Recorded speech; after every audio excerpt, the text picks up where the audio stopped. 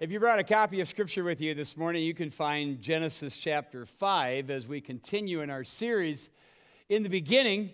And we are picking it up after the fall and then the banishment of Cain after he murdered his brother Abel.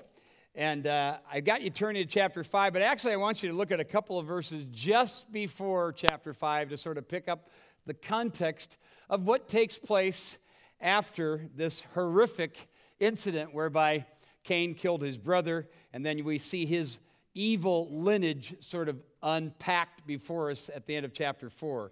But it tells us in verse 25, here's the reading of the text.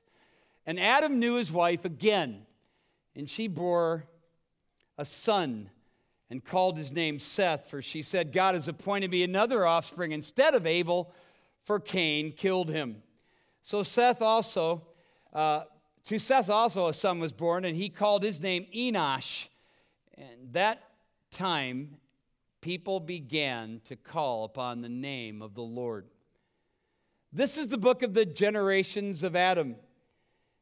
When God created man, he made him in the likeness of God. This is going back to Genesis 1 and 2. Male and female, he created them, and he blessed them and named them man. Actually, the Hebrew word Adam, but that's just the generic word here. When they were created. When Adam had lived 130 years, he fathered a son, watch this, in his own likeness, after his image, and named him Seth.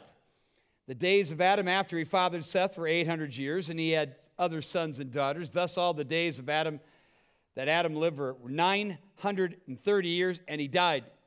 When Seth had lived 105 years, he fathered Enosh. Seth lived after he fathered Enosh 807 years and had other sons and daughters. Thus, all the days of Seth were 912 years, and he died. And from Enosh we have Kenan, and from Kenan we have Mahalalel, and from Mahalalel we have Jared, all the way down to Enoch in verse 21. I want you to go there where it says, when Enoch had lived 65 years, he fathered Methuselah. Enoch walked with God after he fathered Methuselah 300 years and had other sons and daughters. Thus all the days of Enoch were 365 years. Enoch walked with God, and he was not, for God took him. On the same high school canoe trip that I referred to last week, we were going along the banks of the Crow Wing River in northern Minnesota in the very same year, and there was a guy in this group of high schoolers. He was a wrestler, and he found out that I was a wrestler years earlier, and he wanted to challenge me to a wrestling match. So I looked at him and I sort of sized him up, and I thought, I think I could take him.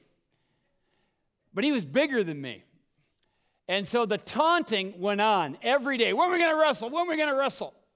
So on day 3, the leader had a big tug of war, and it's real sandy along the beaches there. And so we had the 60-foot rope, and we had teams going back and forth with all this tug of war. And the thought occurred to me. So I said to this guy who'd been taunting me, I said, I'll take you on in a match, one-on-one of tug of war. You versus me. Uno per uno. Come on, let's do it. He goes, you're on. And except I talked to the other kids, and they all circled around. Remember, it's a 60-foot rope. They circled around us as we grabbed the rope, and unbeknownst to him was on the other side of the rope where all the kids were, I had 3 big guys holding the other side of the rope. So as I sort of pulled, I just started just pulling like this, and inexorably, he just going toward me. He's kicking up sand left and right. I just pulled him easily across the line. He was incredulous. He couldn't believe it. He said, I said, you want me to do it again? Yeah, we did it again. Again, I grabbed the rope, just pulled back. He just kicking dirt all over the place as I pulled him. He was just beside himself. And I said, you want to do it? He didn't want to do it a third time. But by then, the parting of the sea took place, and I let him see the 3 guys that were in the back pulling away. Now, make no mistake, there was a contest going on here. But it was fixed, for sure. The Bible talks about the fall of man when Adam and Eve chose to disobey God. And when God started levying these curses out, he told Adam and Eve in chapter 3, verse 15, that there would be a conflict, an ongoing tug of war, so to speak, between the followers of God and the followers of Satan. And that tug of war goes on to the present hour. I will put enmity between your seed and her seed. Remember that? So this cosmic tug of war between God, the people of God, and the people of Satan have been going on. And there's a theology called dualism, which we do not ascribe to. It has various forms. But basically it depicts God and Satan locking horns and going back and forth, and they're fighting over the destiny of your soul and mine and the events of this world. And the outcome is not certain. And sometimes when we look at our lives and we look at the lives of our kids and we look at the lives and the events that are going on in this world, we kind of wonder, don't we?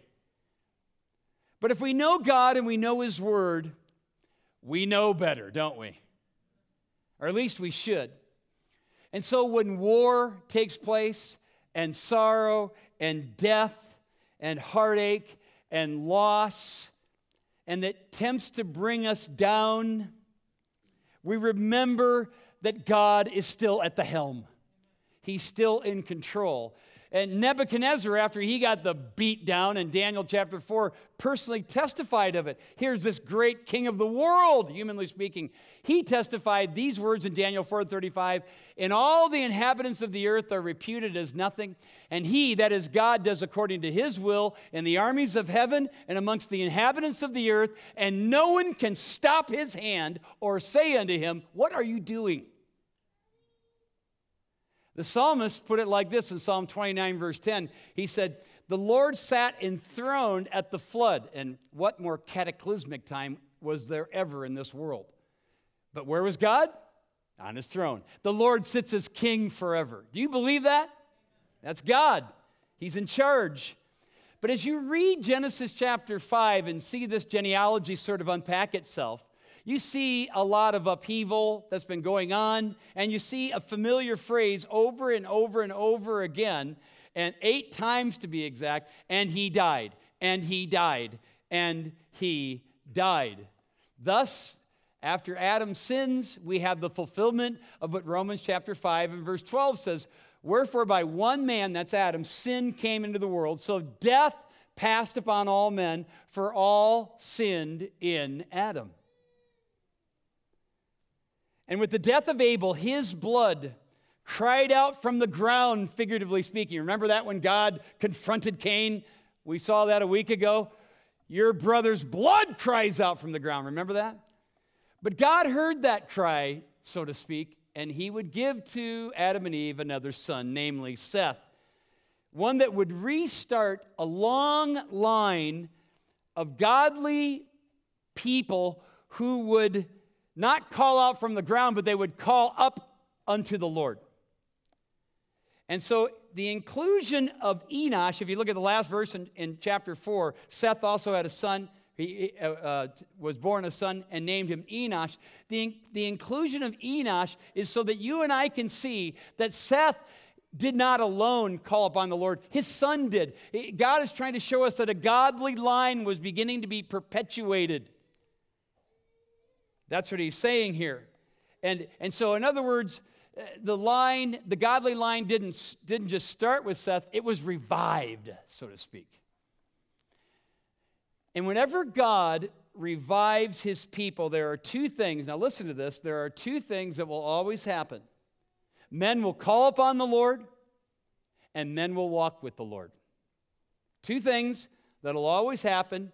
Men will call upon the Lord, and they will walk with the Lord. But now listen to this, calling on the Lord and walking with him involves much more than the sentimental things that come to your mind when you think of people who call on Jesus and walk with him. And you'll see that in this passage today.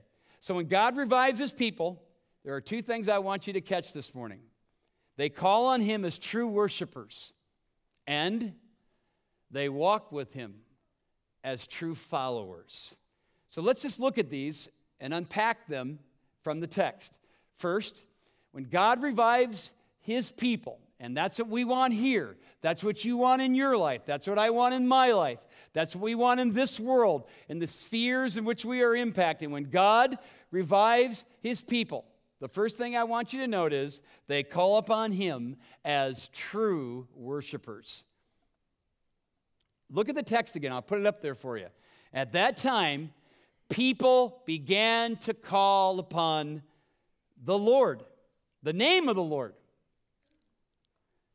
To call on the name of the Lord meant to worship toward him, to live for him, to pray to him. In fact, the Hebrew phrase to call literally means to proclaim, but it also means to cry. It conveys the idea of a cry of desperation. And no one will ever come to know God. No one will ever be saved unless there is a desperate cry from your heart. Things must have looked pretty dreadful at this point in the saga, wouldn't you agree? After Abel's murder and Cain's expulsion, banishment from the land, think about this. Adam and Eve didn't just lose one son, they lost two. So while Cain went out to make a name for himself, as the latter part of chapter 4 tells us, God raised up a people who would make a name for him. The godly line would carry on. It always has. Jesus promised he would build his church. He did. He does. He will. And he does it by penetrating a fallen world with people who are fallen. That would be you and me. Because from this point, and you can see from chapter 5 and verse 3, you and I don't just bear the image of God. We do have the imago Dei, the image of God, but we also have the image of man. We have the image of Adam. In fact, if you look at chapter 5 and verse 3, it says, when Adam had lived 130 years, he fathered a son, watch this, in his own likeness, after his image, and named him Seth. So what you have here is a double image. You've got the image of God. James 2:9 says we still bear the image of God, but we also have the image of man. There's a sinfulness about it. This is what God has to penetrate when he revives a people. And it's probably worth noting and reminding each and every one of us that while we can and we do and we surely will transmit our sin to our children, we do not transmit our salvation. Not automatically, anyway. Why? Because our kids bear the negative side of our likeness, right? And so when my boys were off the rails, I was thinking, what is going on? I thought they're just like I was. And so I cry out to God. I cried out to God. I still cry out to God, but for him to change them, to break the chain. And praise God, he answered that prayer. Only God can do that. That's the point. We can provide the sphere. We can provide the home environment. We can provide a spiritual culture. We can speak truth, the truth that sets them free. Hallelujah. But only God can save them. And we have to remember that. We pray, we trust. And like Enosh, we call upon the Lord. We cry this cry of desperation, not only on our own behalf, but on behalf of our children. Amen? And many of you have children that are breaking your hearts right now. And we want you to know that we join you in calling upon the Lord. And I will do that at the end of the service. I will call upon God on behalf of your children. When I moved to Ankeny in the early 80s, actually 1984, I came here as a student in Bible college, working at UPS, going to church right here. and met a couple. They lived in our area, worked at UPS with me, led him to Christ. His name was Nick and Sandy, and Nick and Sandy came to know Jesus as their Savior. We started to disciple and had a wonderful time. Well, by and by, he wanted to try his hand at farming. So he moved up north. And simultaneous to him moving up north, there was this little country church up north that was dying. Just a handful of people were left. They still got together and worshiped every Sunday. And on one Sunday evening, one of the older men in the church stood up. They were having a little testimony time between 10 or 15 of them. And this very realistic, not so much faith-oriented, but definitely a realistic guy stood up and said, "Come on, folks, who are we fooling? We're dying. Let's just admit it. Let's just talk to God about the fact that we're dying." That's what they did. The very next week, Nick and his wife walked through the doors of that little church. And 6 months later, my wife and I and our little family would walk through the doors of that church, and we'd stay there for a dozen years. And we watched God do something very special. He began to grow that little church. People came to know Jesus. Now, it was a church full of misfits. I mean, that's just the kind of people that were coming to Jesus. But it was full of them. And one of them, a guy by the name of Don Ford. I don't know if you know any Dons. Some of you do. Don was, if you look up the word dysfunctional, his picture is right next to it, I guarantee you. This guy tried to kill his wife and kid. No joke. Threw gasoline on the trailer that they lived in, tried to kill him. And the law didn't really take kindly to that, so he's thrown into jail. Somewhere in there, we found him, we discovered him, had the joy of leading him to Christ. Then he tried to kill himself. It was just absolutely, mind-boggling to have to deal with Don. But those are the kind of people that God was saving and changing little by little through all the frustration. A dozen years later, I came here to Saylorville Church, and that church went on and continued to thrive for the next decade or so. But about a decade ago, not so much. Things happened. It went sideways. People started leaving. 3/4 of the church over a period of 6 years took off for other churches. And they were down to a small group of people again. But just the other day, the pastor showed up to see me. And guess who he brought with him? Don Ford. 26 years later. Loving God. Calling upon the Lord. Walking with Jesus. Encouraging his pastor. And when I spent some time with them and when we parted company, the thought that came to my mind was, Jesus will build his church. He did, he does, and he will. And he does it through people calling upon him in the name of the Lord, like Seth and Enosh did. And this, by the way, carries into the New Testament where Paul says in Romans chapter 3, everyone who calls on the name of the Lord will be what? They'll be saved. This is a call of desperation. This is a cry of need. You recognize your sin. You believe Christ died and rose again for you. He is your only means of salvation. That's how God brings about revival. And Jesus said, I want true worshipers. And those who worship me will worship me in spirit and in truth, John 4. So he's seeking true worshipers. And God revives his people when they call upon him as true worshipers. Have you done that? Here's the other thing I want to point out. When God revives his people, they walk with him as true followers. This is what I mean when I say calling upon the Lord and walking with the Lord isn't this sentimental thing that some of you may have in your mind. And you're really going to see it with Enoch here. And I want you to scoot down to verse 22 in this passage of Scripture. But even before you get there, even before you get to verse 22, you have to be struck by all the longevity here, right? That's the first thing we see when we read this passage. People living 900 years. What's that all about? Methuselah, longest recorded person to ever live, 969 years, just 31 years shy of 1,000 years.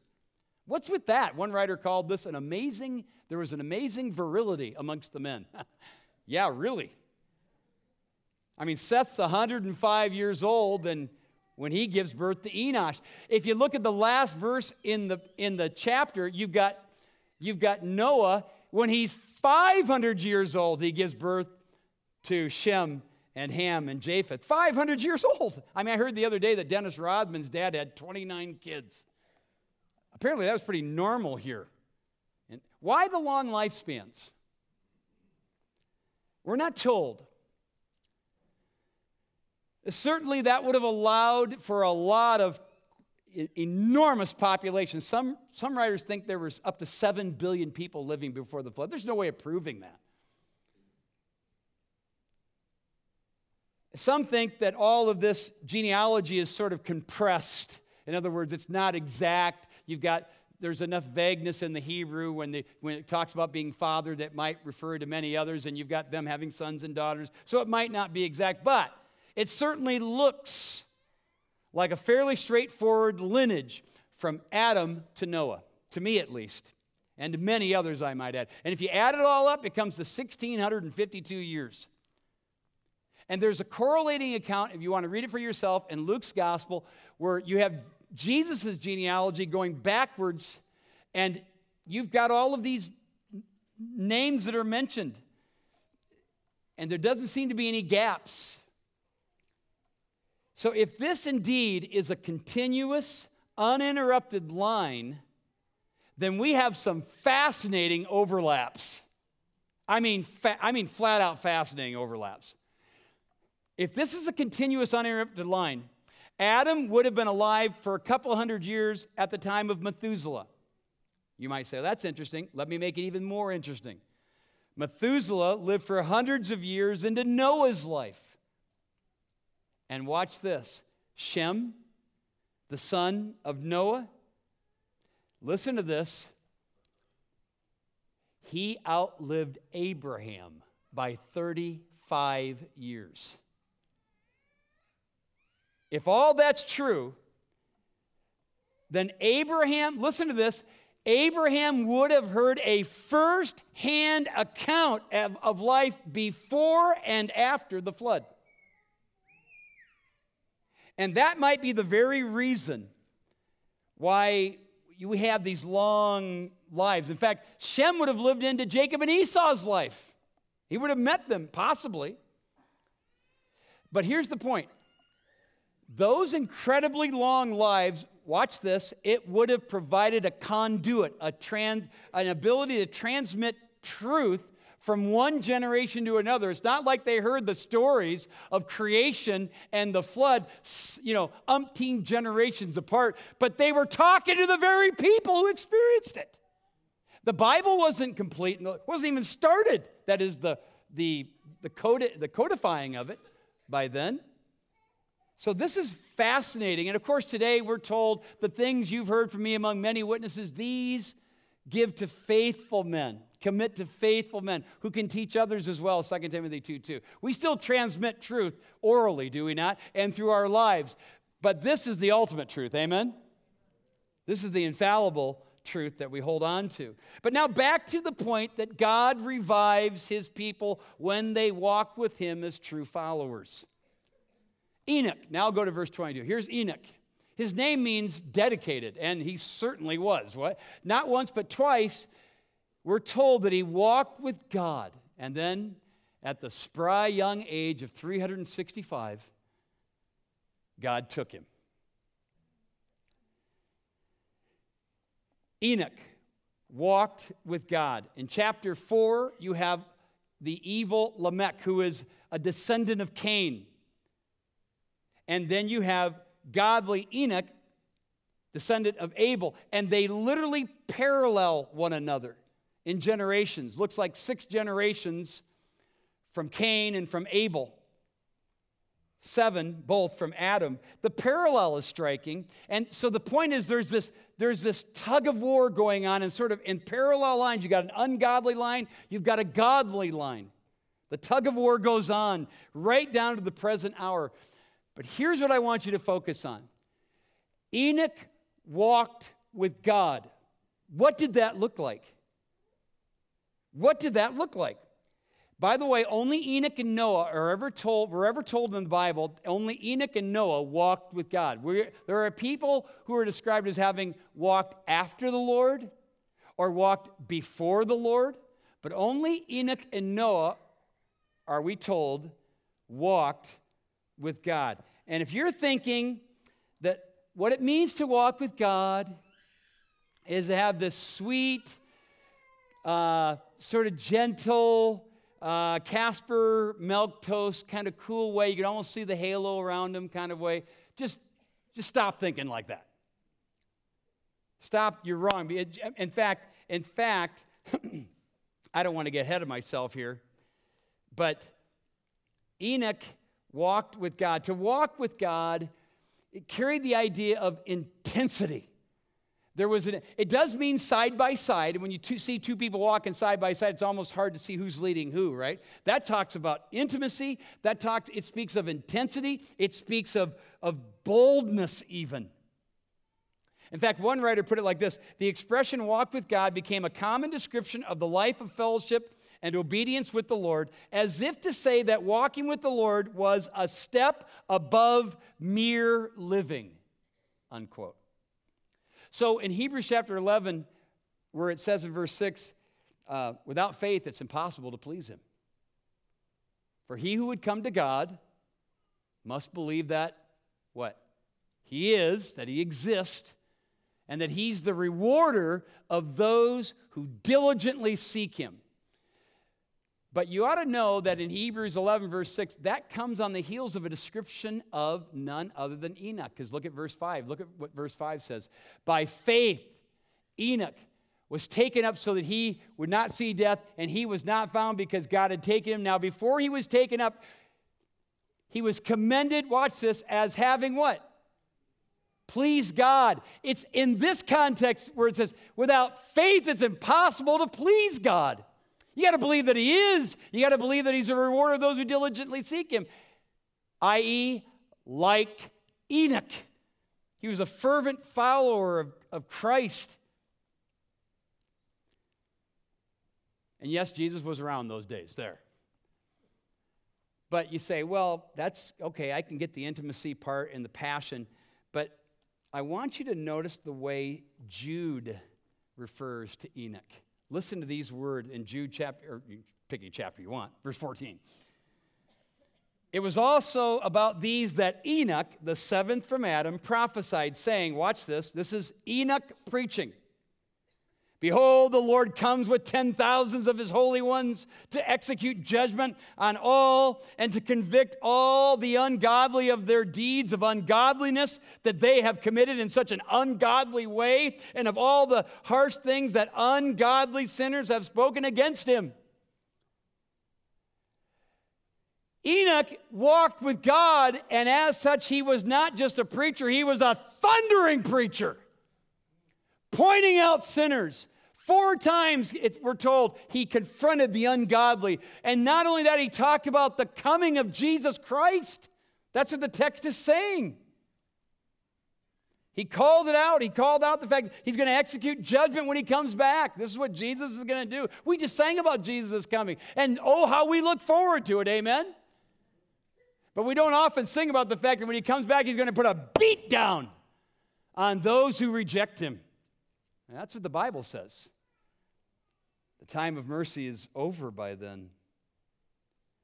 And so when you think about what it means to walk with God, and what comes to your mind is this just warm feeling, little tingly feeling, walking with Jesus. Maybe think otherwise. There's intensity as well as intimacy. And when God revives his people, they call upon him as true worshipers, and they walk with him as true followers. In the pastor's meeting just a week ago, we got into the topic of discipleship, and we were talking about how discipleship would really occur in our church, and talking about connecting dots and doing all this and having programs and all this stuff being good. But one of the pastors said, I think our lives should cause people to be drawn to us. And I was arrested by the comment because he was right. And then my next thought was, are people drawn to me? Are people drawn to you? Are they drawn to you? Here's a better question. Is God drawn to you? The psalmist put it like this, but know that the Lord has set apart for himself the one who's godly, him who's godly. And he'll hear me when I call on him. Is he hearing you? Is he drawn to you? There's a cute story, perhaps you've heard it, that one day God and Enoch took a walk, and they walked, and they talked, and they talked, and they walked, and on they went, and the sun was setting. Enoch said, oh my goodness, look what time it is. I need to get back home. And God responded, I think we're closer to my home than yours. Why don't you come with me? And he took him. Will he take you? Will he take you? Someday, God is going to call for you. Every one of us are going to get the call. The only question is, will you have called upon him before he comes calling for you? And you do that with this cry of desperation from your heart, realizing your church and your religion and your baptism and half a dozen other things aren't going to deliver you. Only Jesus can do that. And you humble your heart and you call upon the name of the Lord. The Bible says that at the name of Jesus, every knee is going to bow someday. You might as well bow now. Amen? Bow before him with your heart. And then those of you who know Jesus, are you walking with him? Not just with intimacy, but with intensity, boldness for his glory. When God revives his people, they call upon him as true worshipers, and they walk with him as true followers of Jesus Christ. Are you? Let's pray. Father, we are so grateful this morning that we can open up your word, look into a genealogy of all things, and see wondrous things. We can see here, Lord, that this may very well have been the very means that you kept truth going without getting distorted by giving long ages to people. But we also were reminded that people die. We see it in our own generation. And yet, Lord, we also see when times are dark and difficulty, you have a way of reviving things because you promised, Lord Jesus, you would build your church. You did. You do. We believe it. Lord, I want to pray, Lord, for every parent in this room. That is, their hearts are breaking over their children. They've done a good job of passing down their sin to their kids, as we all have. But their hearts are broken because their son or their daughter does not love you, has not called upon you, and is certainly not walking with you.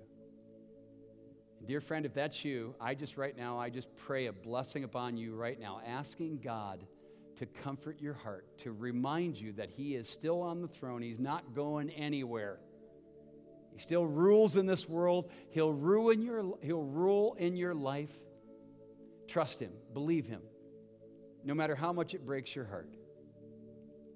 And God, I cry out with these parents on behalf of their children. We call upon you in desperation to save those children.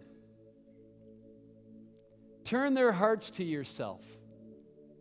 And cause them to walk in your ways. I pray for those, Lord, who have never called upon you right now. If that's you, dear friend, you've never had that time.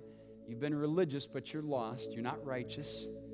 And you would acknowledge that today. You would say, God, I lay aside all vestiges of spirituality that are not real, and I humble my heart and I believe on the Lord Jesus right now. If that's your heart's desire, just tell him that he's listening.